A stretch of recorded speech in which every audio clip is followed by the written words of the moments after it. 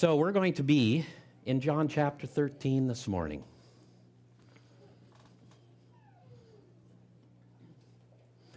And let me just open us up in prayer. Heavenly Father, Lord, we just come before you this morning, Lord, to open your word, to just learn something about you, Heavenly Father.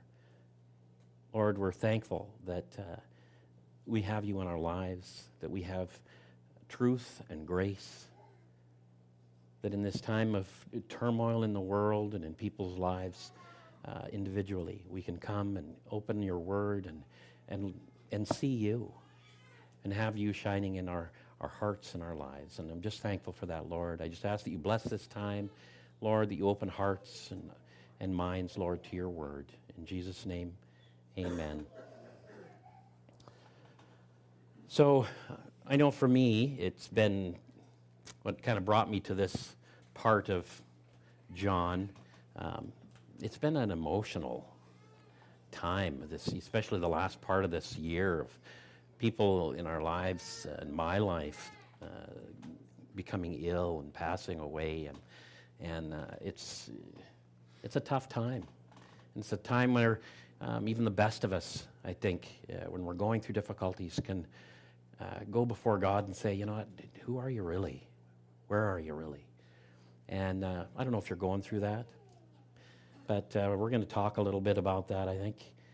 And I know for me it's been just very emotional, so I feel like I'm kind of walking on a thread lately with my emotions, and I just hope and pray that this message speaks to you in these times. One of Satan's greatest weapons is his vast arsenal of weapons against the things of God, is to attack the very nature of God himself, who he is. Make God out to be the bad guy often in our lives or in the big scheme of things. And right from the get-go in Genesis, Satan works on Eve and Adam, but Eve to question God's intentions and his motives. And since then, he's never let up. So what I want to do this morning is take this beginning of a new year and remind us of who God really is, what his character is, and what it isn't. And to do that the best way we can, what do? We look at Jesus. How do we know that? Because Jesus says so. In John chapter 14, verse 8 and 9, really, Philip said to him, Lord, show us the Father, and it is enough for us. And Jesus said to him, have I been with you so long, and you still do not know me, Philip? Whoever has seen me has seen the Father. Can you guys hear me okay? All right. So Philip says, show me the Father. And Jesus says, do you not know me? It doesn't get much clearer than that. And then again in John 10:30, Jesus says, I and the Father are one. It's equivalent to saying, know me, and you know the Father. And you know what? There's a lot of other places in the Bible we can go to and really see the nature of God displayed in and through Jesus. But for our purposes this morning, I want to share, if I can, these two instances in this chapter that speak to me personally. And so let's start. As this chapter opens in verse 1, we find the disciples and Jesus in this upper room, okay? They've secured this room for this last meal together. And there are some texts that say this wasn't the exact day of the Passover. Others say it is. I honestly don't care. We get to just take this time and watch them come together for this great meal together. We get to see the character of God living in Jesus Christ at the end of his earthly ministry. And it's really quite something. So verse 1 says, now before the feast of the Passover, when Jesus knew that his hour had come to depart out of this world to the Father, having loved his own who were in the world, he loved them to the end. So first of all, we know Jesus' hour has come. Up to this point, you know what? Nobody, when you read through Scripture, nobody could lay a hand on it because it wasn't his time. But now it's his time, and he knows what's coming. Yet look at what John writes. He loved them till the end. Do you grasp the weight of that? He loved them till the end. It's our first real taste of the character of God here. God is a God that loves right to the end. Satan would have you and I believe that when life is going badly, when things are looking bleak, God's love is maybe absent or distant. But it's not the case. It's a lie. And the enemy takes that lie and tries to make us to buy into it because he can get a bit of a foothold going in our lives. And then he takes that foothold and he can make it into a stronghold. You and I may have the weight of the world on our shoulders right now, today, but God's love is not absent. Jesus says, "Come to me, all who labor and are heavy laden, and I will give you rest. Take my yoke upon you and learn from me, for I am gentle and lowly in heart, and you will find rest for your souls." This is the character of God, and he desires only our rest, and that rest is in Christ. Verse 2 goes on to say, during supper, when the devil had already put it into the heart of Judas Iscariot, Simon's son, to betray him, Jesus, knowing that the Father had given all things into his hands and that he had come from God and was going back to God, rose from the supper. You know what? There's some important verses here. Why? Because they remind us of the all-encompassing authority of Jesus. It's important for us to know this for a lot of reasons, but today, in this lesson, Jesus is about to do something that's on a human level would be considered, you know what, a pretty big deal, especially in that culture. Quite an amazing act of humility and servitude, but on a spiritual level, it's beyond astonishing. I'm just going to reread verses 4 and 5. Or read verses 4 or 5. He laid aside his outer garments, and taking a towel, he tied it around his waist. Then he poured water into a basin and began to wash the disciples' feet and to wipe them with the towel that was wrapped around him. Now, in John's beginning of John's account in this gospel, if you go right to the beginning, he gives us a description of Jesus. This description as the second head of the Trinity. And he says, in the beginning was the Word, and the Word was with God, and the Word was God. He was in the beginning with God. All things were made through him, and without him was not anything made that was made. So think about that just for a minute. And now back to this upper room where Jesus is facing the end of his earthly life and the end of his earthly ministry. This same Jesus, who set aside his Godhead for a time, is going around the room from disciple to disciple, performing what is considered one of the lowest acts of human service, period, in those days. In that culture, it was truly considered disgusting to scrub someone's feet, especially with your own bare hands. Why? Because the kind of muck and mire they had collected from streets and roads. In my work, I do deep tissue massage therapy and whatnot, along with Calvin. Calvin and I work together. But you get people in where you have to work on their feet, and usually it's not too big a deal. But I've had instances years ago where people have come in, and I got to tell you, it was the most vile thing I've ever had to work on. I can't even describe it to you, but it was not a nice thing to have to do, but I had to do it. It was just part of my job.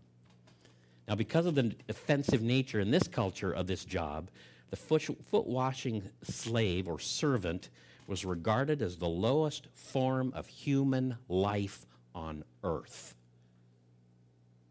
So now think about that and the fact that this is God incarnate. And I think this is amazing. This is Emmanuel. This is God with us. The creator and sustainer of all things is taking the position of the lowest human life on earth. And it doesn't stop there. In this Middle Eastern culture, the bottom of the foot, and you may have read this, is considered the absolute filthiest part of the body. And so to even expose it, to even turn it up, to expose it to someone, to another person, especially on purpose, is considered an outrage. An absolute outrage. Any respectable master would never assign the job of washing feet to anyone above the status of a dog.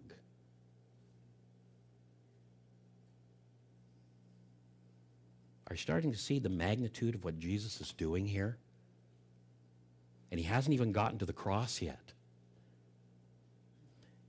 If you're sitting here today questioning God's love for you, if you're questioning God's commitment to you, if you find yourself frustrated, a little angry, what seems like a lack of his grace or mercy in your life, just look at Jesus here. He is destined for the cross, the worst and lowest form of punishment. Yet he doesn't dwell on himself, but lowers himself even further, and in doing so shows us another remarkable character of our Heavenly Father. Hebrews 1:3 says he is the radiance of the glory of God and the exact imprint of his nature. And here he is, and he stoops to the lowest of lows to serve and to love these guys. And if he doesn't do it for them, and if he does do it for them, he does it for you, and he does it for me. He's the same yesterday and today and tomorrow. Our Father in heaven is the same God who humbles himself right here to wash the dirty, disgusting feet of these disciples. And not because they're deserving of it. Just look at these guys for a minute. Luke says in his account that they all entered this room. When they came into this situation, they were debating among themselves who was the greatest. People looking to be the greatest aren't going to stoop to the level of a dog. How arrogant, how prideful. Yet, Emmanuel bends and he washes their feet. They're all going to abandon him in the next few hours. Jesus knows they're going to abandon him. Yet, Emmanuel kneels and washes their feet. One of them is going to betray him in just a short while, yet Emmanuel loves him and washes his feet.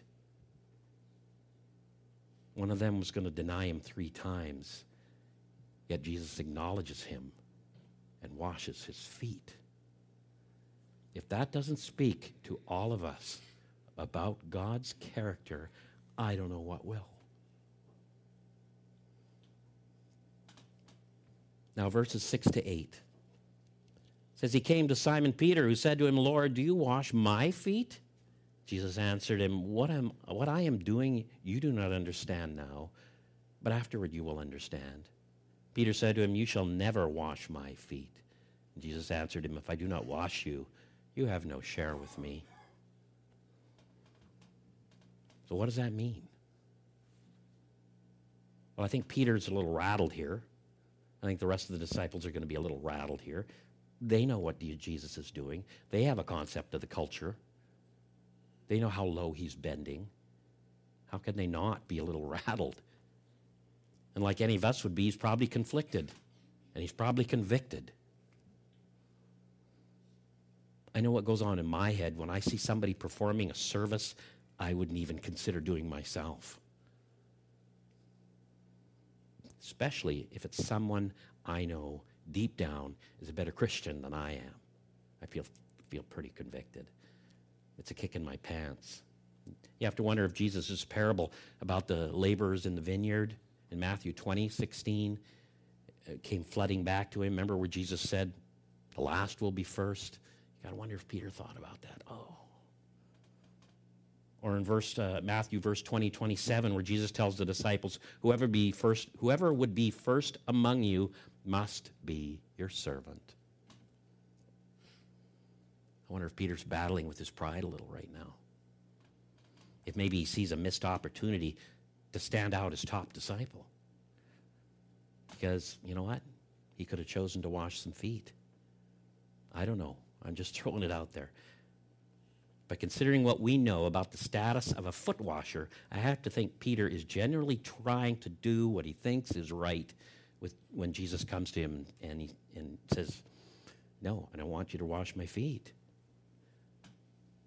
Perhaps he's saying, thinking, the other guys messed up. They messed up and they allowed Jesus to do this. But I'm not going to mess up. I'm not going to allow him to do this. Now, Jesus says two things here that we need to pay attention to, I think. First, he says to Peter, what I am doing, you do not understand now, but afterward, you will understand. We know that this lesson, if you're up on your Bible, we know that this lesson did stick with Peter because decades later, he wrote about humility in such a way as he alluded to this very moment. But Jesus' statement here goes way beyond that. It goes beyond this moment that we're reading about. And it's really a message that speaks into your life and into my life, and that should speak into the lives of every believer if we're listening. There will always be times in our lives that we are going to be without understanding. I certainly have spent a lot of time without understanding. We don't always know in the moment what God is doing or why he's doing it. He even explains to us in Isaiah 55, verse 8, that his thoughts are not our thoughts and his ways are not our ways. But I think I can say with this, with really kind of an unwavering confidence that without exception, there will always, always come a time. Sometimes it's right away. Sometimes it isn't. But nonetheless, inevitably, a time comes that God will make known to you and to me the what and the why.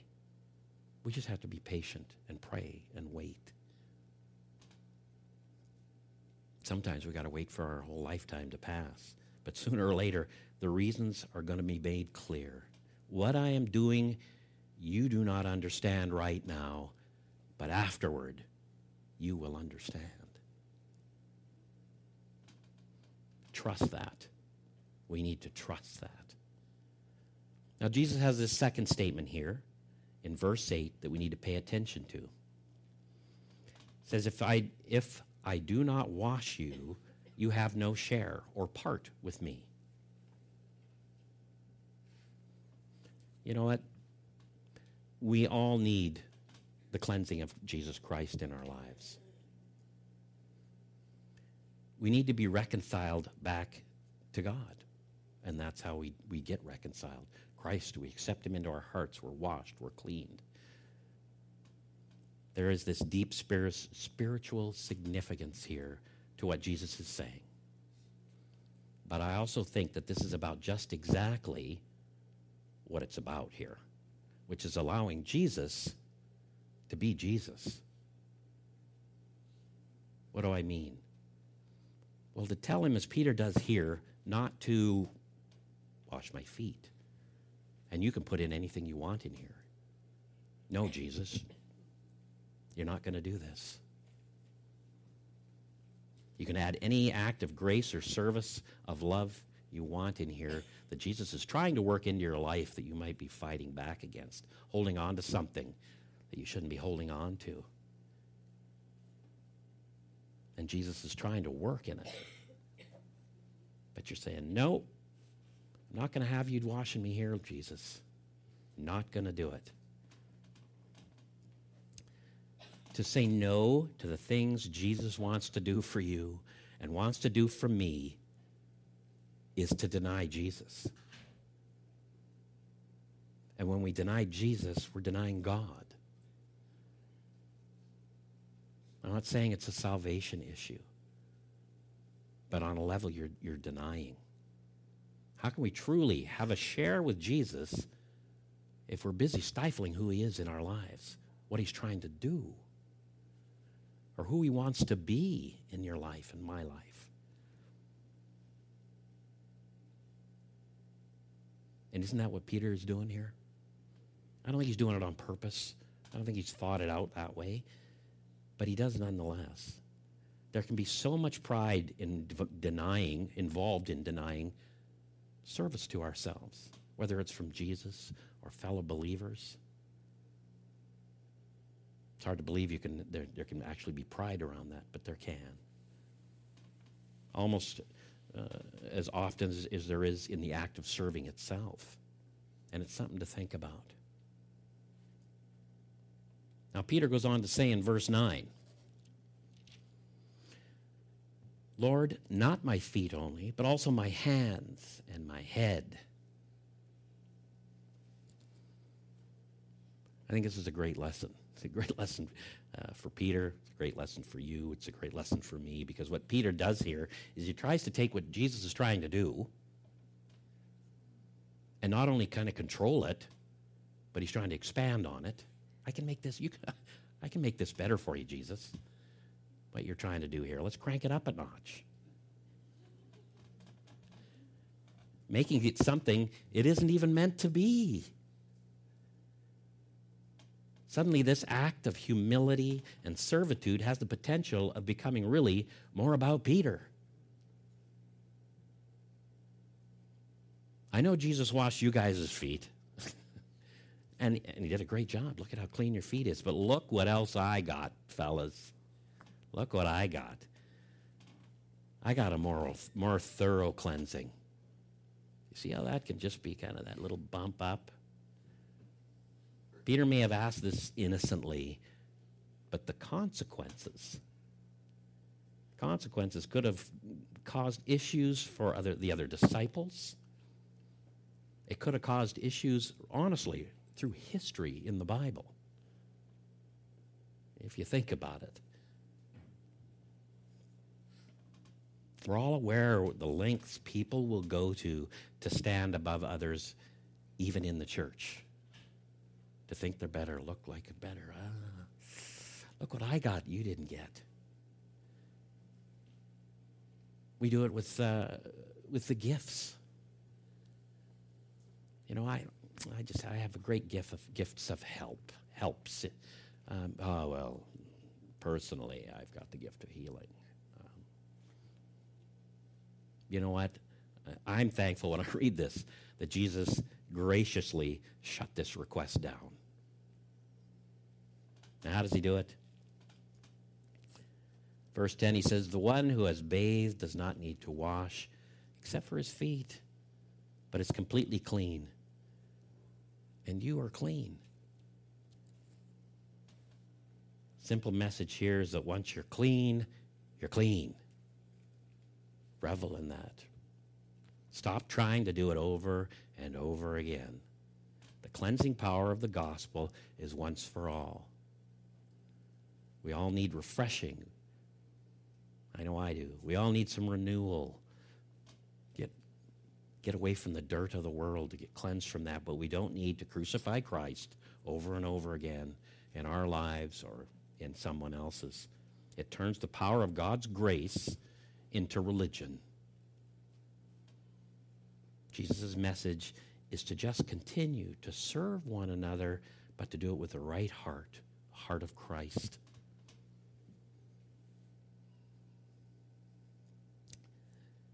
Now we go into verses where Jesus is beginning to hint to these guys about the upcoming betrayal. In the end of verse 10, he says, but not every one of you. You are clean, but not every one of you. For he knew who was to betray him, and that was why he said, not all of you are clean. When he had washed their feet and put on his outer garments and resumed his place, he said to them, do you understand what I have done for you? I get to that verse and I think, well, here we go. We just talked about. Remember that understanding. Sooner or later, the understanding comes. Either right away, maybe a little bit later. Well, you know what? Here it is. You didn't have to wait very long. And Jesus delivers the understanding. verses 13 to 17. So he says, do you understand what I have done to you? You call me teacher and Lord, and you are right, for so I am. If I then, your Lord and teacher, have washed your feet, you also ought to wash one another's feet. For I have given you an example, that you also should do just as I have done to you. Truly, truly, I say to you, a servant is not greater than his master, nor a master greater than the one who sent him. If you know these things, blessed are you if you do them. Jesus has just taken this position of the lowliest human being on the face of the earth in the eyes of this culture, and now he says, I've given you an example. And he says, guess what? You're not better than me. And listen to this. Nor am I better than the Father. Wow, that just kind of brings everybody together, doesn't it? God the Father is a washer of feet. If this doesn't stir you up and plant a picture of the character of God we serve, then again, I don't know what will. If you need to find a reason to love God today, that ought to do it. It takes love out of the realm of any coming to church and saying, you know what, I have to. You know what, I'm commanded to. And he puts it into this, why wouldn't I? Why wouldn't I love God? This is the character of God toward you and I, and it's so humble and thoughtful and giving that its purpose really is to actually spontaneously generate love in you and me for God. Because really, how could we feel anything else? We are the children. You are a child of the God who washes feet. And now we know what that means from the perspective of this Jewish or Mideastern culture. You know what? The pains of this world aren't God's doing. He gets the blame a lot, but they're not his doing. He knows we go through them. But the fact is, it all started in the garden without him. It started with us and Satan. It cost us because God was left out. Really, if we want to be angry about it, the human condition, our human condition, then we need to direct it where it belongs. God is the God of rescue. He's the God of washing, of love to the end. You know, as I get older, between the job that I do and everything else, my body, I feel sometimes it's just falling apart. It really is. I'm sore. I ache. I'm wearing out. But not because of God, but in spite of God. Thankfully, he's cleansed me, and every day he uses his word and his spirit, and he washes my feet. And all he asks is that I take his example for me and work with him to wash a few feet for him. And in case you were wondering, it's not actually about washing feet. It doesn't even mean the same thing in our culture. It's a nice gesture. You know, I know some churches have their foot washing times where I don't think that's ever been done here, but it hasn't at our church. It's a nice gesture if you feel the need to do it, but it's not even in the same ballpark with what Jesus is referring to here. I can't sit here and tell you what your foot washing is going to look like through your life when you're going out and demonstrating it. But I can tell you, when God puts you in a position to serve in that kind of a manner, you're going to know it. You're going to know it. You'll have that foot-washing epiphany and know that God is pleased right now. Now, starting in verse 18, Jesus reveals some prophetic truths to these guys. He says, I am not speaking to all of you. I know whom I have chosen, but the scripture will be fulfilled. He who ate my bread and has lifted his heel against me. Pardon me. He who ate my bread has lifted his heel against me. What happens when we lift our heel? And we just talked about it. We expose the bottom of our foot. Now we know that the status of the foot in that culture, we talked about it. So what do you think it means in that culture to expose the bottom of your foot to someone? Well, it shows contempt and it shows disdain. And that is what Jesus is saying is the mind of the one who will betray him. He who ate my bread has lifted his heel against me.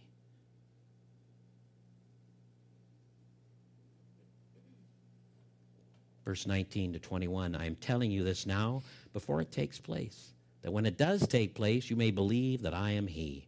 Truly, truly, I say to you, whoever receives the one I send receives me, and whoever receives me receives the one who sent me.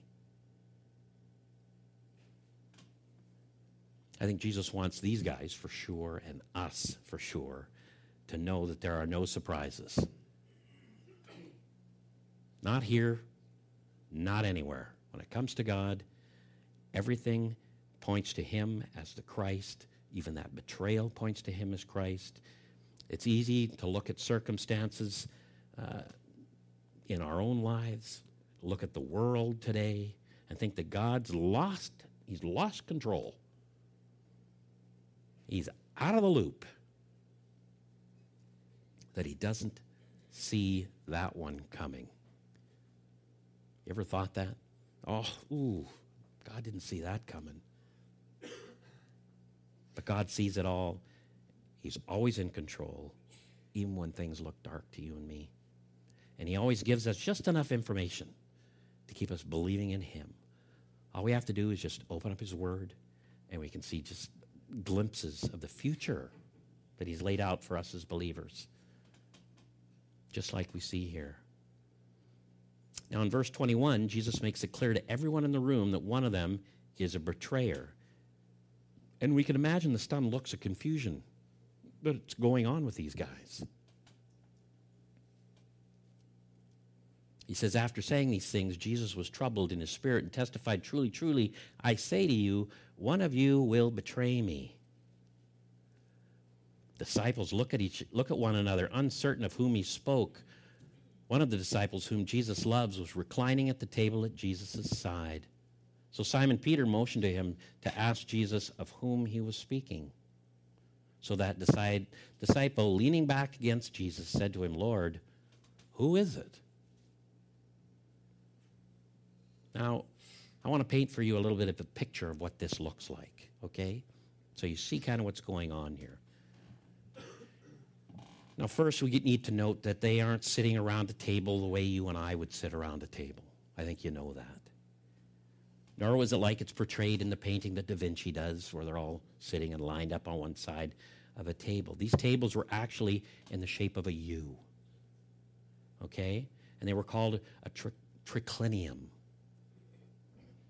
Everybody sat around the outside of the table,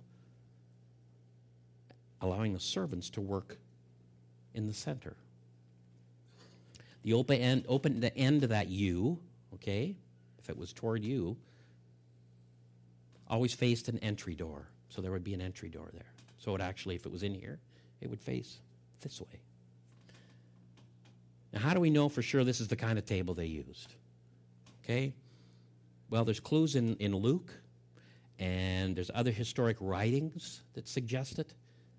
And I'm not going to go into that today. You just have to trust.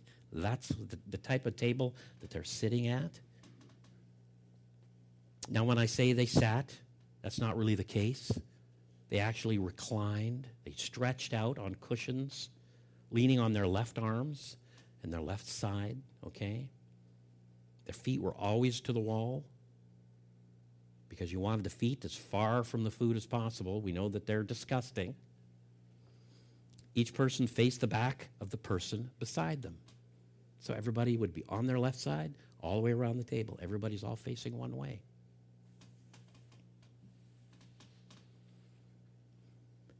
They always ate with the right hand only, okay? Now, people could roll onto both elbows so they could see people better and have conversations a little bit easier with other guests if they wanted. And that would make it easier to chat with your neighbor or whatever.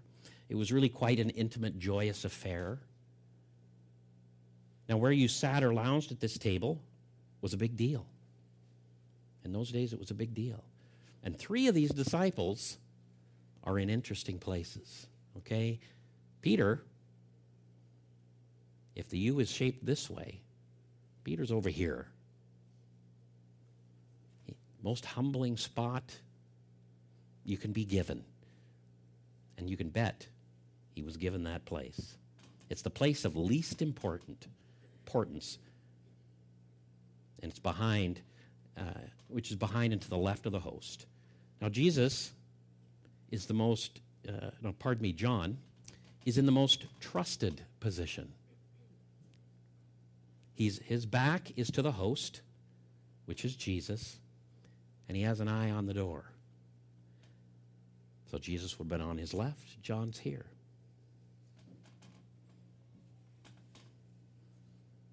Traditionally, it's the position of the protector or the guard. And in the position of honor, which is behind Jesus, is none other than Judas himself. I read that and I think that to me is amazing because Jesus sat him there or lied him there or placed him there. He placed the betrayer in the highest position of honor right behind him. Judas is lounging behind Jesus. So now let's go back to this scene. And Peter motions to one of Jesus' disciples whom Jesus loved in the most trusted seat, who was reclining at the table at Jesus' side. So this disciple, John, leans back against Jesus and says, "Lord, who is it?" You get the picture a little bit? Verse 26, Jesus says, "It is he to whom I will give this morsel of bread when I have dipped it." So when he had dipped the morsel, he gave it to Judas, the son of Simon Iscariot. I don't know about you, but when I read this, it's pretty clear to me about who the betrayer is. It's laid out. So why don't the disciples get it? What are they missing? Why the confusion? Nobody's jumping up and running over to Judas, giving him a shake or holding him back. None of the above. Verse 27 says, "Then after he had taken the morsel, Judas, Satan entered into him." Not a minion, Satan entered into him.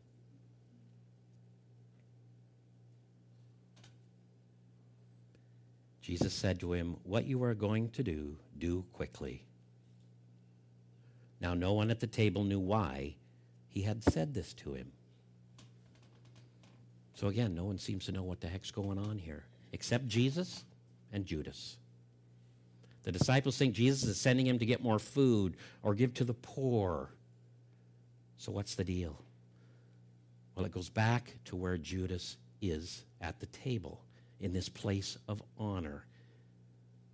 And Jesus, as the host, I said, would have personally placed him there. Secondly, Judas holds a highly trusted position. He's the keeper of the money.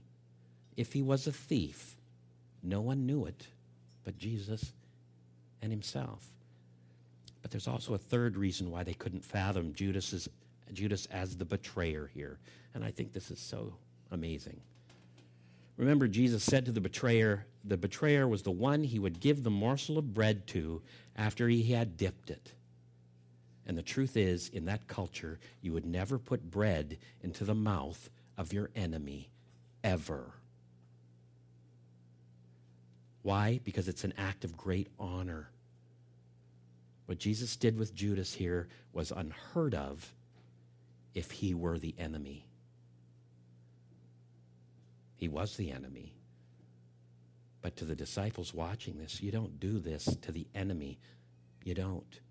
By placing the bread in Judas's mouth, Jesus was saying by that very action, and listen to this, you are my brother, Judas, and I would gladly lay down my life for you. That's amazing.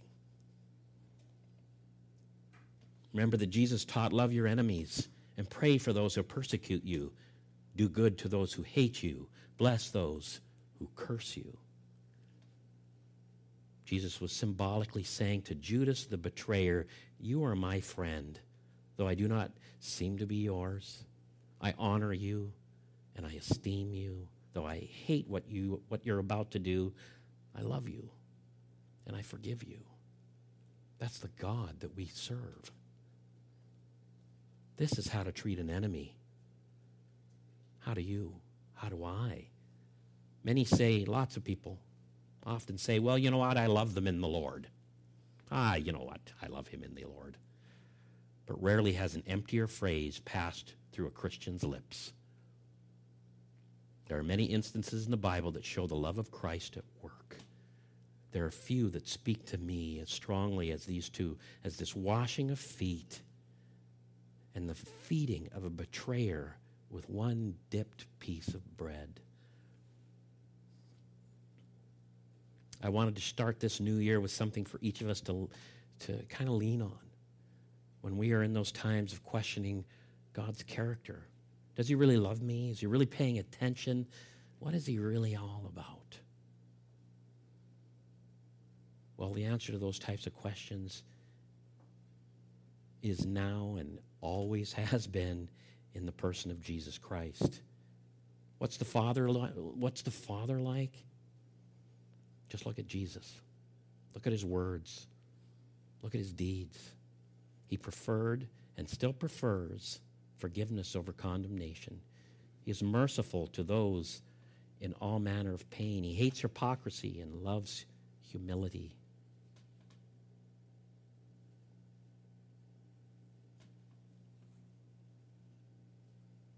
As we have just witnessed, he welcomes those who are honest about who they are and who he is. He does amazing works, and he encourages you and I, his followers, to do exactly the same. As he said, I have given you an example. I don't think we should assume to know what a good Christian looks like unless we are basing it solely on the model that Jesus lays before us right here. In both of these situations we have talked about this morning, Jesus has put himself out there as our example. And what an example. To be duplicated in your life and my life towards others. That's what a true disciple is. It's a duplicate, a copy. Jesus doesn't train us toward our own objectives. Doesn't train us toward a comfortable life that's going to be free of pain with a just above average morality. We should expect to be trained for something far greater. Trained for the battles today, whether they're personal, and the glory tomorrow. But along the way, we need to remember God's character. He's always for us. He's never against us. If he washed Judas's feet and fed him the bread, and he was the enemy, how much is he going to do, and how far will he go for you and I, who are his sons and daughters? Let's take that into this new year. Now, as I pray this, to close us out here, I'll invite the worship team. They're going to come back up, I think, and do another song. And I'll just move aside and let you guys set up. Heavenly Father, Lord, we just give thanks, Lord, that you are such a gracious, loving, wonderful God. Lord, that you are the one that washes our feet even when we don't deserve it. You're the one that feeds us the bread even when we're acting like the enemy. Lord, the things that you do, the things that you have done, the character you have should cause us to come running to you, crying out our love. There is nothing about you that is dark, evil. There's nothing about you that is trying to come against us and make our lives miserable, Lord. We're battling misery because of what we did so many years ago in the garden. But Lord, you offer us something greater. A time down the road, Lord, where we will spend eternity with you in your presence, and we just glorify you for that. Heavenly Father, we just give thanks, and we just ask, as we raise this last song to you, Lord, that you speak to each one of us in our hearts, your glory and your wonders. In Jesus' name, amen.